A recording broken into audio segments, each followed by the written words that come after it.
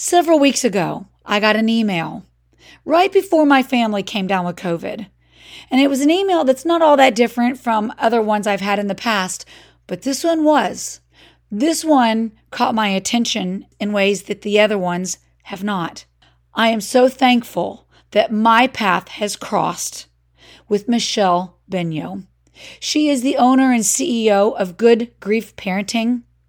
And I am excited to share with you my conversation with her because she, number one, comes from an educational background that is important.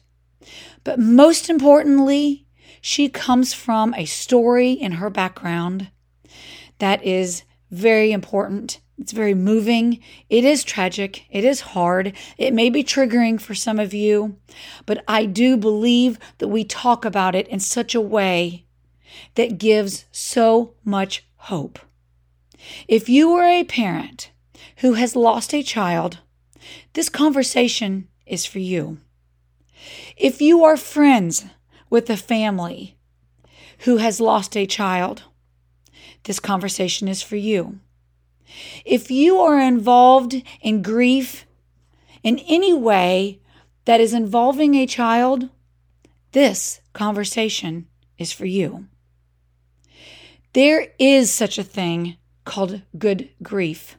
I know that sounds counterintuitive, and we're going to talk about it, but I just am so excited to share this conversation because Michele has got so much value to add to our concept of grieving and our concept of how children grieve and why that is so different. And it's one of the things that parents ask me about the most.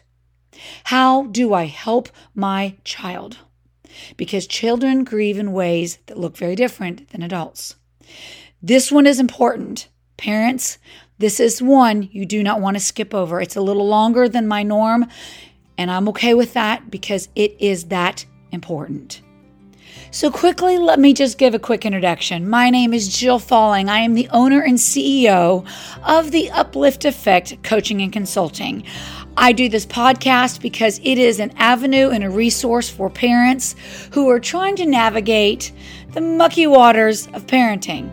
The truth of the matter is we have a lot to learn from birds that are migrating, the V formation, and there's this phenomenon called the uplift effect. I want to give you what I wish I had when I was a young parent. And that's the uplift effect. That's the ability for those of us who've traveled just a little bit farther, who are a step or two ahead, to provide some support, encouragement, and hope and inspiration, just enough to get you through to the next step. And that is what this podcast is about. It is mostly about parenting. It is very much about who you are as a person, because that's who your children most likely will become. And it's about having the tools in your toolbox that you need for this journey. And this conversation here today is so important. I'm excited to introduce to you Michele Benyo, and here is our conversation. So I am so thankful to have you here today, and I just so much appreciate your time and your expertise. There are times in our life where we meet people and very quickly gel because we have a common denominator and a common bond. And I just appreciate what you bring to this table and what you bring to this conversation. And I also know that we come to this conversation because of some very, very difficult, heartbreaking, tragic circumstances that happen to many families. And so yes, I just appreciate your willingness to be here. Thank you so much for being a part of the Uplift Effect podcast. Thank you, Jill. I'm really grateful to be here as well. These are just such important conversations. And yes, absolutely. Thank you for inviting me here. Well, I'm happy to have you. So you have a incredible story that is heartbreaking and yet has so much hope and encouragement that comes from it. Before we get to that, I want to make sure that everybody realizes that you come to this conversation with a background in early childhood parenting work as a coach now, and you have a company called Good Grief parenting, which I Yes. love. Mm-hmm. I think that is a genius way of stating something that can be so gut wrenching, and yet Mm-hmm. there is a thing called good grief Mm-hmm. and good grief Absolutely. parenting. Yeah, and we're going to talk about some of what you do with families, but let's make sure that we don't forget to talk about your course. And so remind me if I forget, but I've got it Okay. written down. Hopefully we won't. Let's start with the very beginning, so to speak, and tell us, how did you even get to this point, and where did your background come to a point where you knew it's time that I interact with this concept of good grief parenting? Well, I was an early childhood parent educator. That was my career here in Minnesota. We have early childhood parent education in every school district. Mm-hmm. And so I was working with families with early childhood age children. I had my own 2 children. My son was 4.5. My daughter was 15 months old. And my son was diagnosed with cancer. Mm-hmm. And of course, that was devastating. And we battled his cancer for 2.5 years. I continued to be an early childhood parent educator with families my children's ages. I navigated my little girl through people call it the terrible 2s and 3s. I call it the terrific 2s and 3s. And she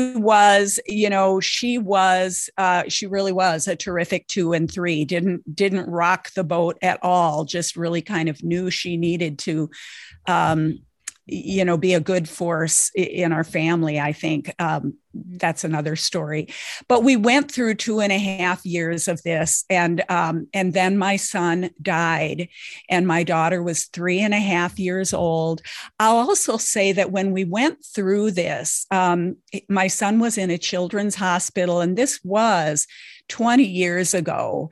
And back then, we were able to spend a lot of time in the hospital. His sister was able to come with us. She could even often be in his room, although as a children's hospital, they had good things for children, for siblings. But I share this because there were a lot of families going through this that were not bringing their other children to the hospital. Oh. And we knew that we wanted to all of us to be together. In fact, something I didn't share with you, Jill, that I'll just say about my little 15-month-old was the first night that my son was in the hospital, his dad was with him, and my daughter and I were home. And she wandered around the house just wailing, just making an inhuman sound. It was alarming to me. But at 15 months old, she just felt with every fiber, every cell of her body that something in her world was terribly wrong. And I would go try to comfort her, and she would push me away and throw herself on the ground.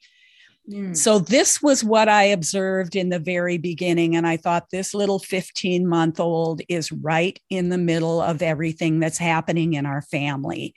So she was with us through it all. And when her brother died, she actually said to me, "Mommy, half of me is gone." So here I was, an early childhood parent educator, knowing an awful lot about development at this age, but I did not know how to do this. I had a child who said half of her was gone, and I knew that that was true. Her little identity had been torn away from her, and I didn't know how to do it. But I thought I could probably find the resources, because I also knew where to find resources. This was my field, but there were not resources out there. And so I knew, especially, when she said that to me, I thought, okay, I am going to have to do something about this. I'm an educator at heart. That's what I do. And I'm going to have to figure this out for her, for me, and I'm going to have to share this. And so I knew back then that if it didn't exist, I was going to have to create it. But first, I had to make my way through our life. Yes. Well, I did share this with you. We didn't know how that I also did end up getting a divorce. So it was just my daughter and me in our household going through this. And I had to make my way through this first so that I could then give my attention to families and step in with them into their loss. And so that's where I've been at for the last few years, finally able to do that. So I've learned a lot from parenting her, and a lot from recognizing what I needed but didn't have, and a lot from recognizing what I would do differently now if I had all the insights I have now when we started our journey. I think that her statement at 3.5 years old is incredibly powerful. Yes. And it's a statement that's well beyond its years. Absolutely. And she is that kid. But yes, how many children would articulate that? And yet many children feel it.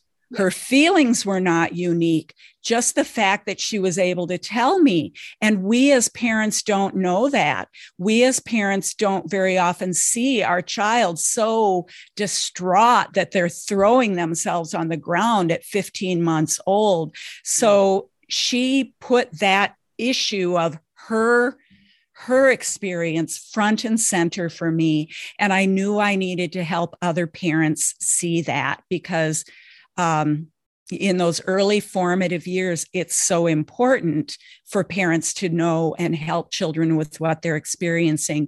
And yet it's also, in most kids, so easy to overlook. Yeah. Well, one of the things that you said that I think is important to highlight, you came from a background educationally that gave you probably a little bit of a heads up. Yes. It just gave you a little bit more understanding cognitively as to what to expect to walk your children through this process. And yet even you were still left going, I don't think I'm prepared for this. Absolutely. I was trained for a lot of things, but not this one. And even if you were, it's so different when you're experiencing it yourself. In your own home with your own children. And it's your personal loss. It's different than talking about somebody else's. And so I think that one of the things that I love about what we do, you and I do, is recognize that there are so many families that can be highly educated.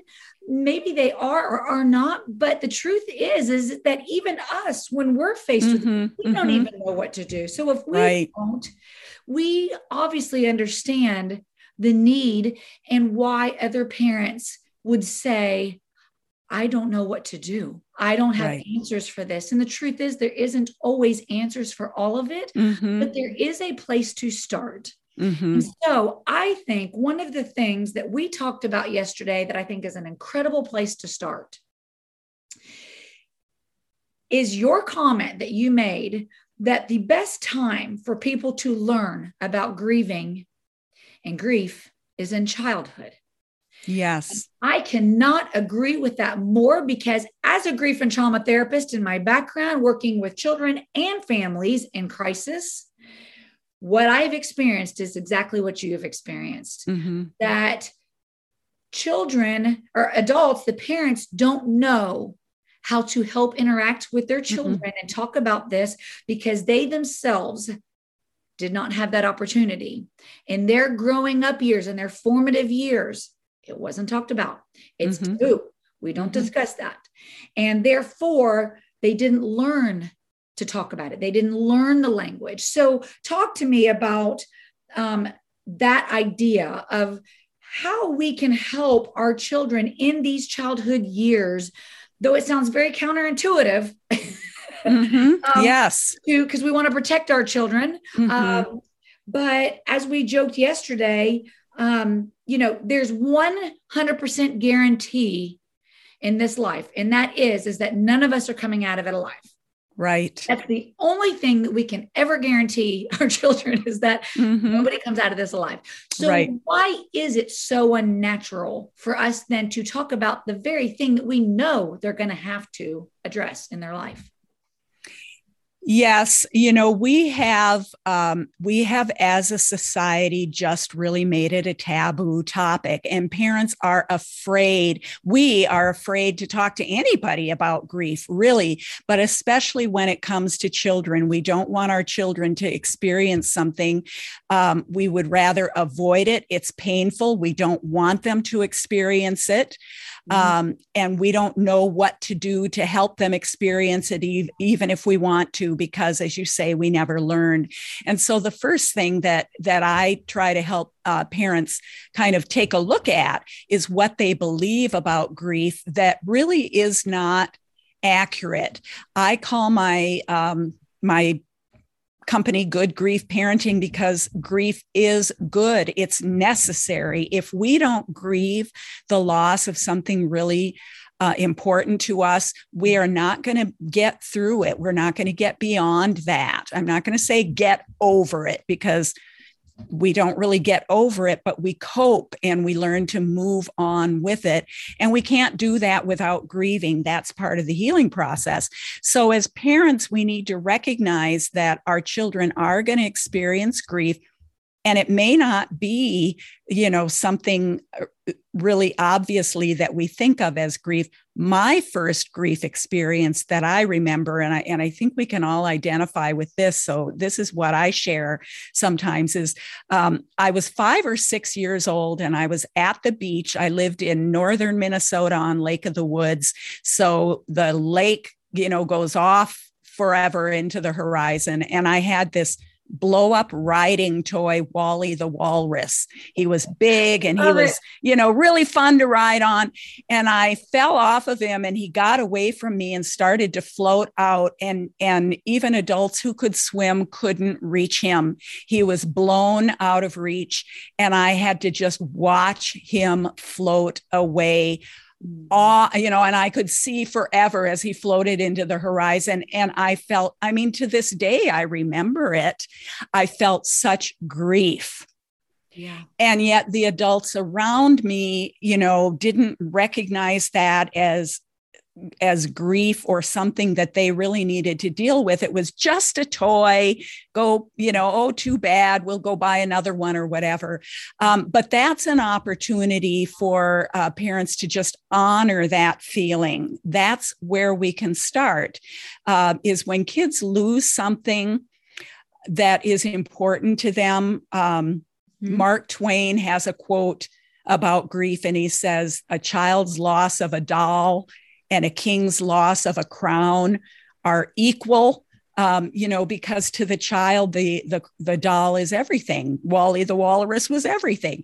And so we have those opportunities, every single one of us, to learn about grief. But usually what adults do is try to distract us from it, try to give us something else to do, to go have fun with that instead, to forget about it. And so it starts with just simply honoring it, saying, "Oh, I'm so sorry that he got away. You're really going to miss that toy. You had fun playing with that, didn't you? I'm really sorry you lost that. That doesn't feel good." That alone makes such a difference. And it lets that child know that when something else happens, they can talk to the adult.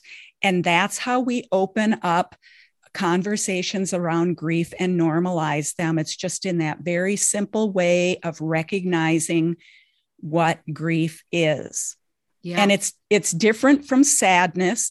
And I think one distinction is that sadness is when we're disappointed or we can't have something that we want or whatever it may be. Grief is about losing something that's gone, that's going to be permanently gone, that you really care about. And that's different than sadness. And it needs to be honored. Yeah. I very often say that I spent a whole lot of money in graduate school to learn 3 words: heard, understood, and validated. Yes. There's a lot of modalities and therapeutic concepts and all the kind of stuff that I believe in and I've used and whatever. But the heart of all of it is that if we are not communicating to our children or anybody else that we care about, yes, I hear you, I understand your perspective. Doesn't mean I have to agree with it, but I understand it. And I can validate it. To have validation over that is hard to lose something that you really, really wanted. That Wally the Walrus. I love that story. Yes. Because I think that, we have seen that scenario happen with a kid's balloon and the parents don't dismiss it. Well, that is how we begin to lay a framework for how our children are going to trust if it's safe to come to us. Absolutely. With that emotion, loss and disappointment and whatever it may be. So I love that story. And you have said yesterday to me, children's grief is often not seen, it is not heard, and it is not noticed. And that reminds me of the heard, understood, and validated. Yes. And I talk about that a lot on my podcast. So our listeners that's not new to them. But I think you're right. Children's grief is not seen because they don't always grieve in the same way. It is often not heard because children have been taught oftentimes to not speak. And it's not always noticed. It's not even always recognized. I have had a lot of parents say to me, my child is doing very, very well with the death, but they're acting out in all these other ways. And they don't notice that they're connected. Right. And so it's not noticed that it's actually grief, and that grief is something that grief work could be something, or a conversation about grief could be something that would actually help the slamming doors and the whatever. Yes. Yes. And it doesn't need to be, you don't need to wait for the child to have an experience that you can talk about. I mean, a personal experience that you can talk about. I talk about teachable moments. In fact, there's a training that I do for childcare providers about teachable moments, grief in the childcare setting, where it just talks about finding opportunities to talk about loss and grief. Sometimes they find a grasshopper and they want it as a pet, and they go in the next day and it's dead. And, you talk about, then you talk about what happened to the grasshopper. You talk about what happened to the flower that they brought you that drooped and dried up and shriveled, or, the egg that fell out of the nest and got broken. Any number of things, opportunities where you can talk about life and death and use those words, because death is different than passing away or going away, or those things that are so nebulous. But yes, you can help kids have this vocabulary and this understanding without waiting for something traumatic. And then when something traumatic comes into their lives, they have that foundation of understanding that this is possible, and also that it's something that we can live forward with anyway, and that they can talk to you about. Yeah. We talked about this yesterday. It was one of my points that I really wanted to address today, is that specifically taking time, not in the middle of a loss. Right. To, as you said, take advantage of opportunities that we notice things in the natural world, or, even fall, when the leaves die off of the trees. When my children were very young, we would talk about that, and we would go up into the mountains and say, why these leaves are here like this? And because they've actually died. And now, yes, I was a grief and trauma therapist, and so maybe I was a little more sensitive to that, but I really do believe that we as parents do our children a service, and we do them a favor. We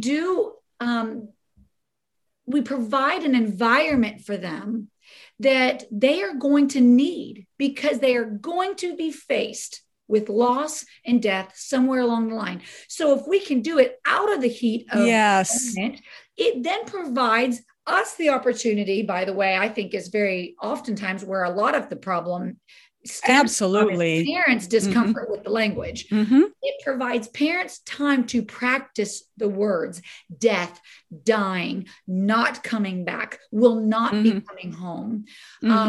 Those kinds of language parents are very uncomfortable with saying to their young children because they think it's too much for them.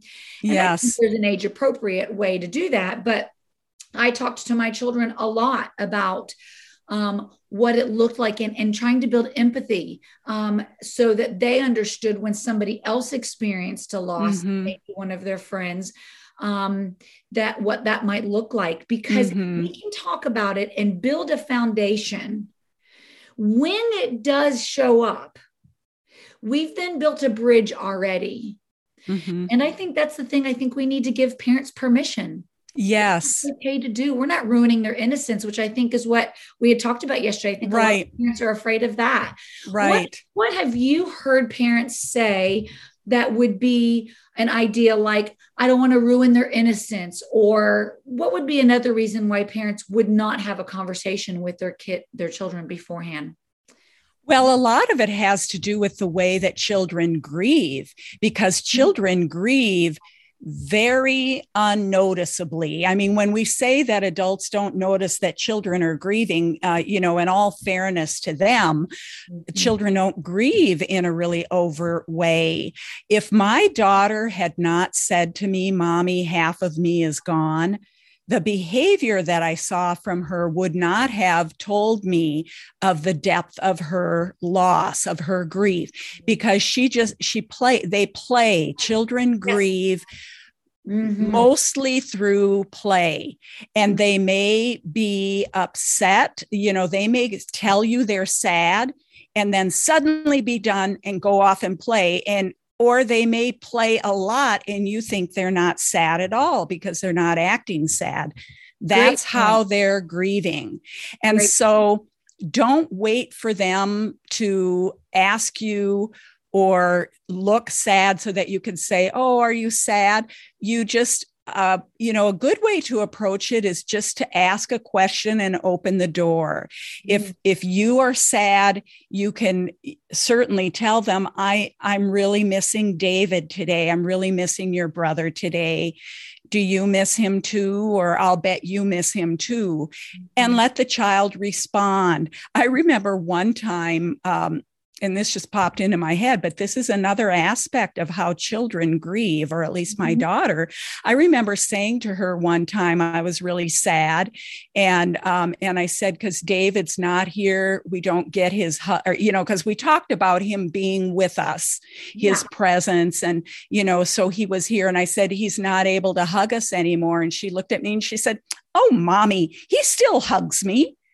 So, they have their really intimate way of holding the relationship, but we don't see their grief. And so just to open the door, let them talk. If they don't want to talk, that's okay. But you are still making it normal to talk, and leaving the door open for them. So I think that's the other thing. Parents worry about upsetting them because they don't look like they're upset. But I guarantee you that your child is thinking about it, whether they look like they are or not.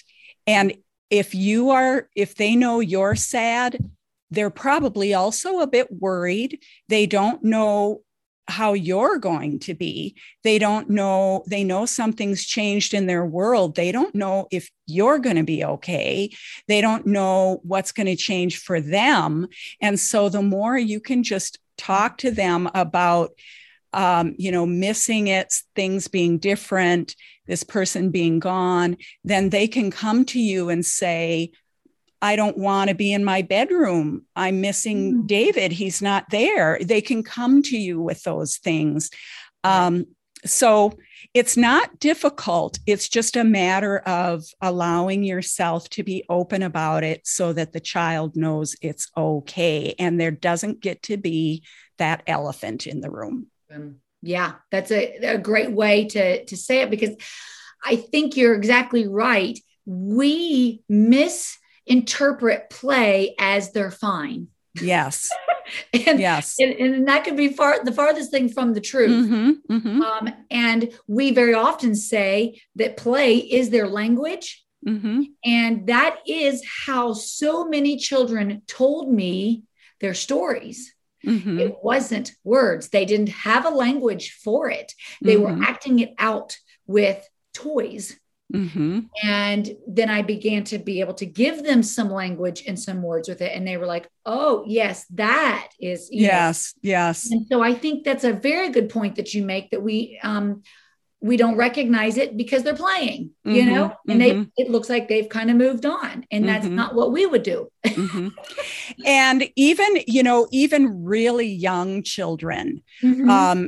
children, even younger than 3, because they know there was a presence there that was a part of their life, that was a warm, comfortable part of their life, even if they weren't, like my son and my daughter were very, very Mm-hmm. close.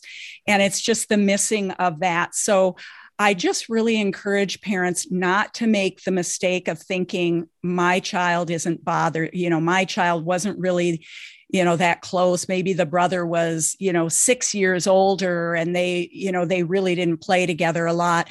They are still really going to miss that presence in the household. So, like I say, just have the conversation, whether the child seems to be thinking about it or not. Yes. And that reminds me of another point that I think we should talk about. I have heard so many parents say, well, they're only 2. They don't Mm-hmm. know. And I have also heard parents say to me, would you help me talk to my children? I'm not even ready yet to say those words out of my mouth. Would you help Mm-hmm. me? And I said, sure. And I Mm-hmm. had 3 kids. The older ones knew what had happened. But she said, my 4 or 5-year-old, he was 5, he doesn't know anything about it. So you'll have to kind of start from scratch. The 5-year-old knew every single thing about it, because the parents were assuming that he was too young when they were talking on the telephone. Yes. And Yes. he heard everything that was going on Yes. verbatim, and told me more information than the other 2 knew, who were kind of being protected.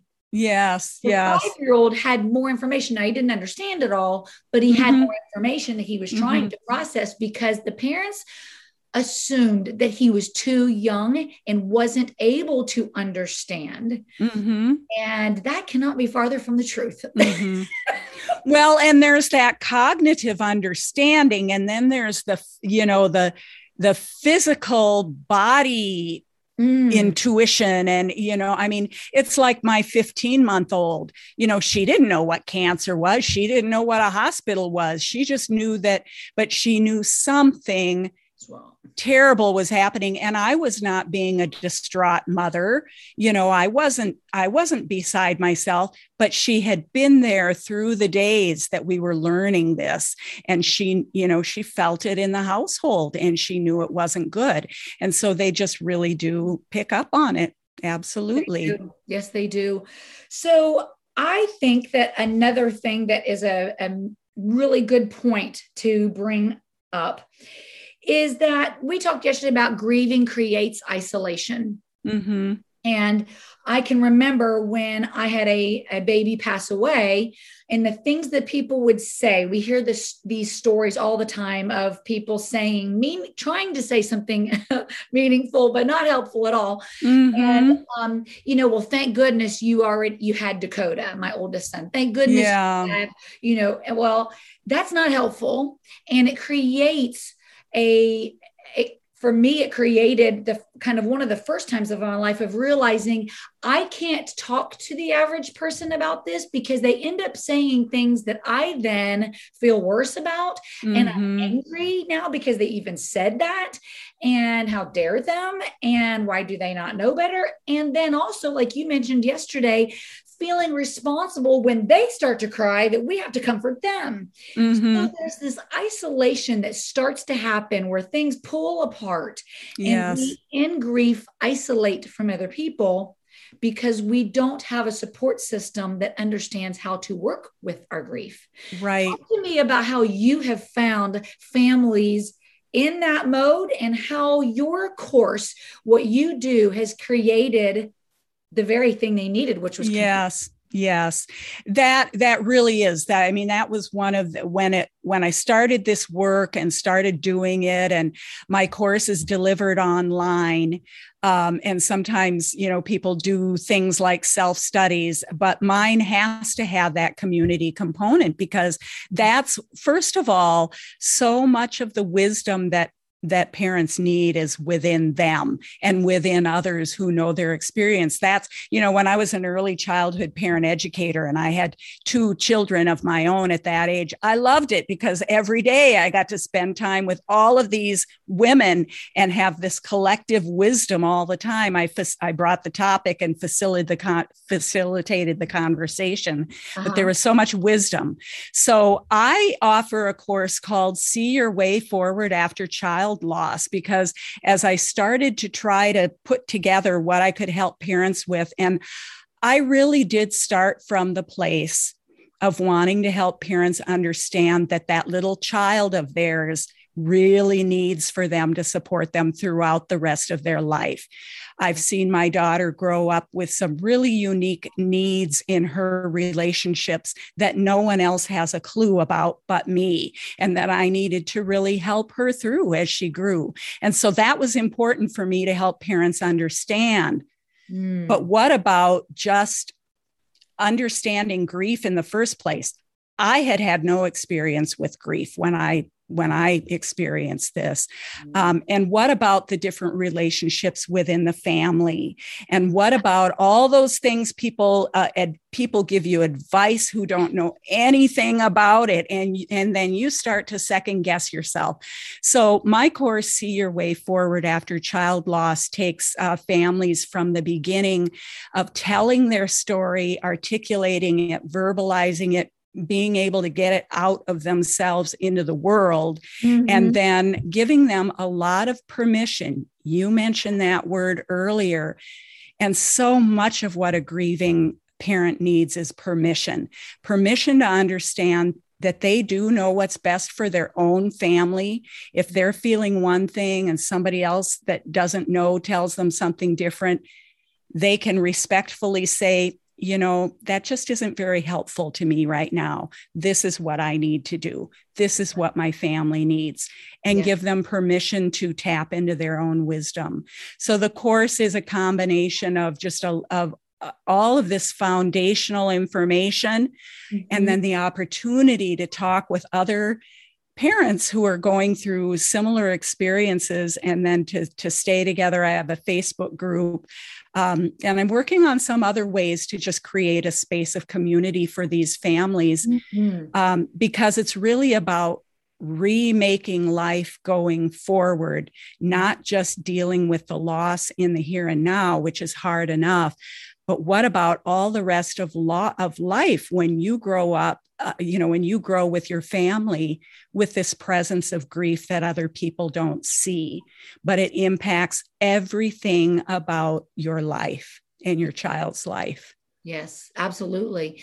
So I'm curious, you had mentioned early on and things I would do different.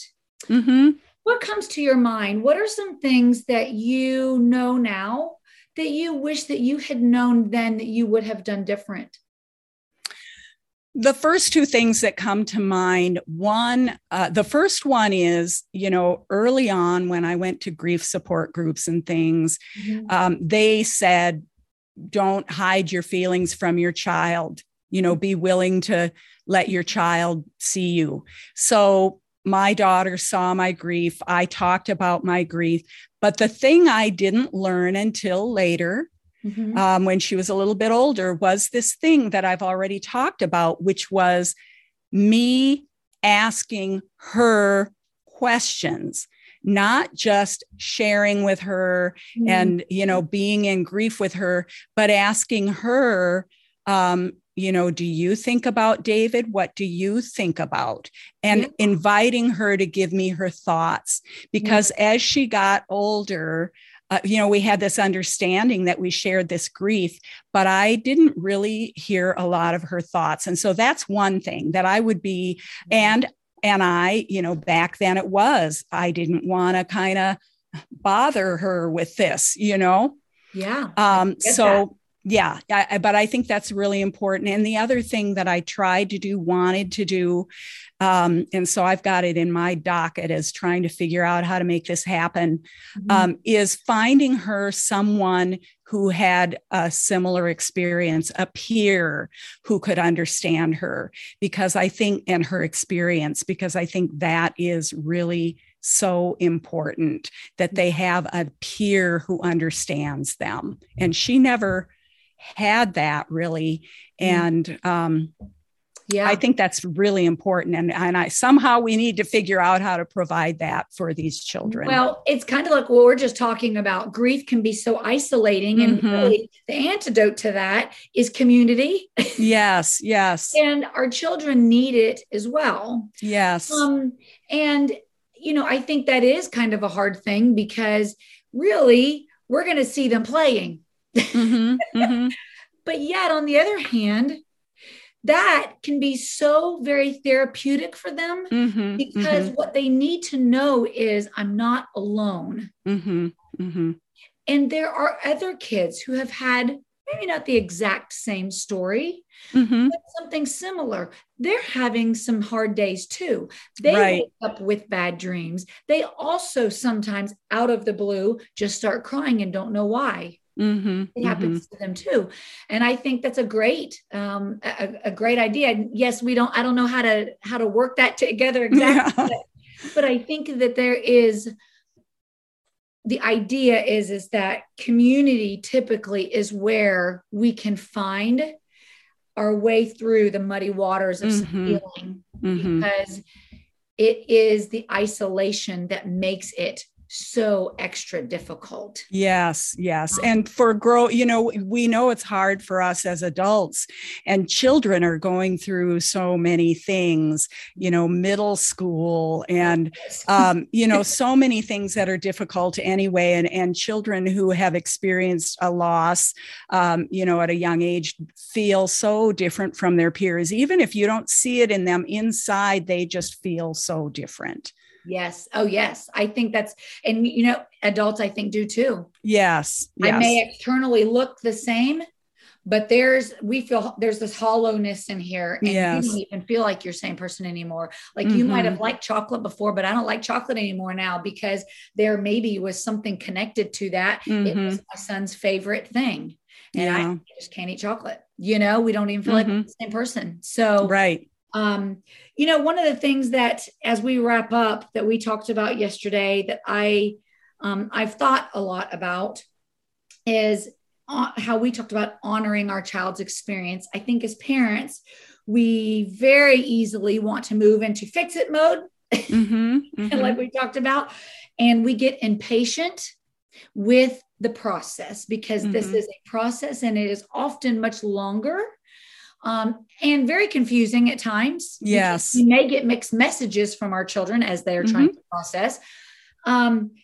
So fixing it and being patient enough to see the thing through, but honoring our child in that experience.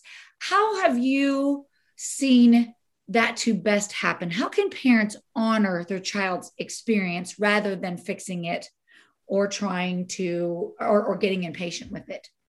We need to take our children's words at face value. I mean, if they're upset about it, just honoring that it matters to them is really all we need to do. And that is hard for parents. It's the magic. There's magic. When I was a parent educator, just talking about children in general, parents always wanted to hear about discipline. They always wanted to know how to make their child, do what they wanted them to do and I used to say to my parents, and it's magical for every child, and it's what we need to do in grief. And that is, when they have an emotion, to just validate it. And if they're acting out, just validate, saying, boy, you're really mad right now. You're really upset right now, aren't you? I remember when my son, I would respond that way and he'd go, yeah. And all he needed was for me to know what he was going through. So when children experience grief, and we may not, it may not be a big grief like Wally the walrus, if that hurts to that child, then it hurts. And to just validate it, and you can't fix it. The other thing is helping children understand that not everything can be fixed, but we will be better. We will feel better. We will be okay. It's hard, doesn't feel good. We know that with adults who are dying in hospice, or or adults, friends who are going through things, the way that we support people who are grieving and hurting and going through something difficult, whether they're a child or an adult, is just to be a comforting presence with them.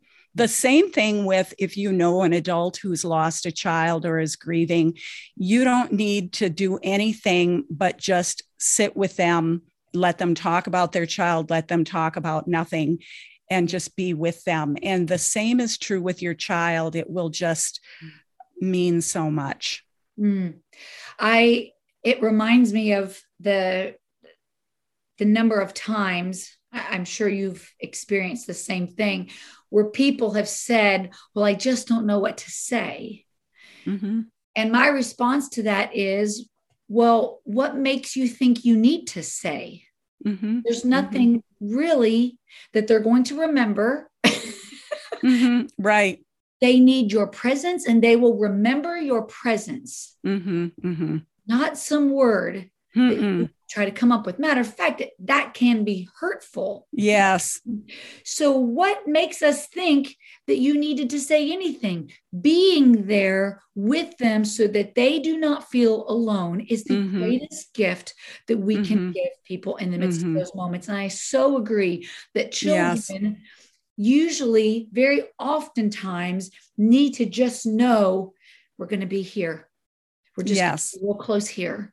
And giving them a space where if they want to talk, that's good. And if they don't, that's okay too. And reassuring them of our presence is huge. So I think those are some very, very good points.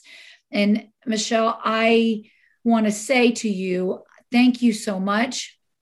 I hate that we have to be here because you have lost a son. Yes. And me too. And I want to honor the fact that David's life mattered. It meant something. And because of his experience, all of this has grown from it. Yes. Now, you would take him back in a heartbeat. Absolutely. Yes. No competition.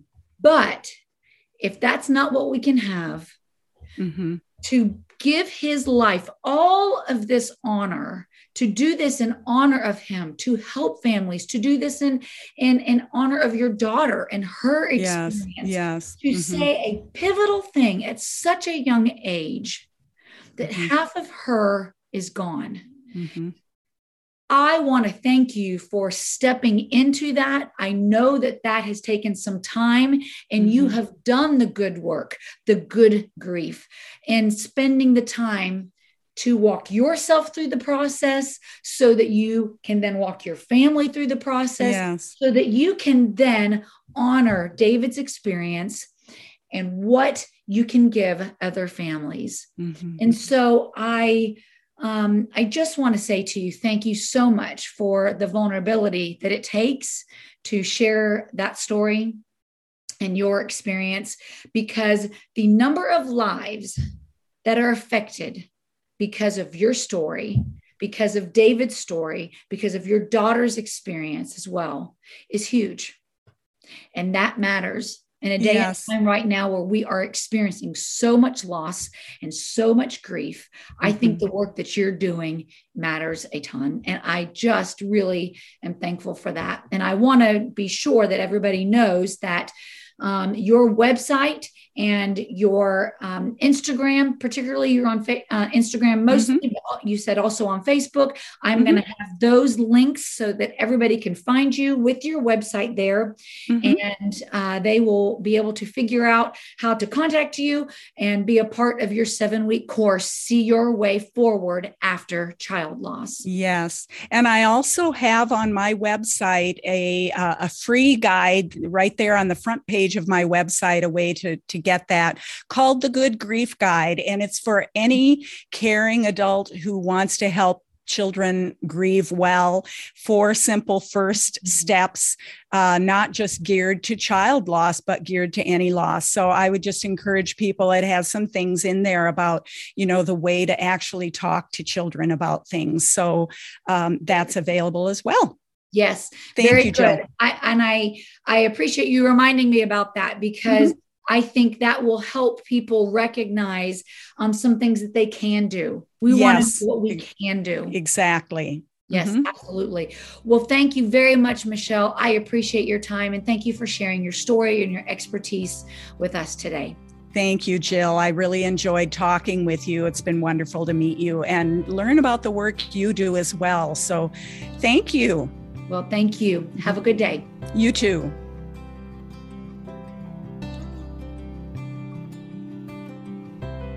I mean, is she not amazing or what?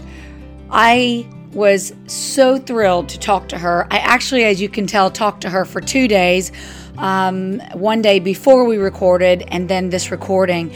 I also want you to know that I am beginning a Patreon account.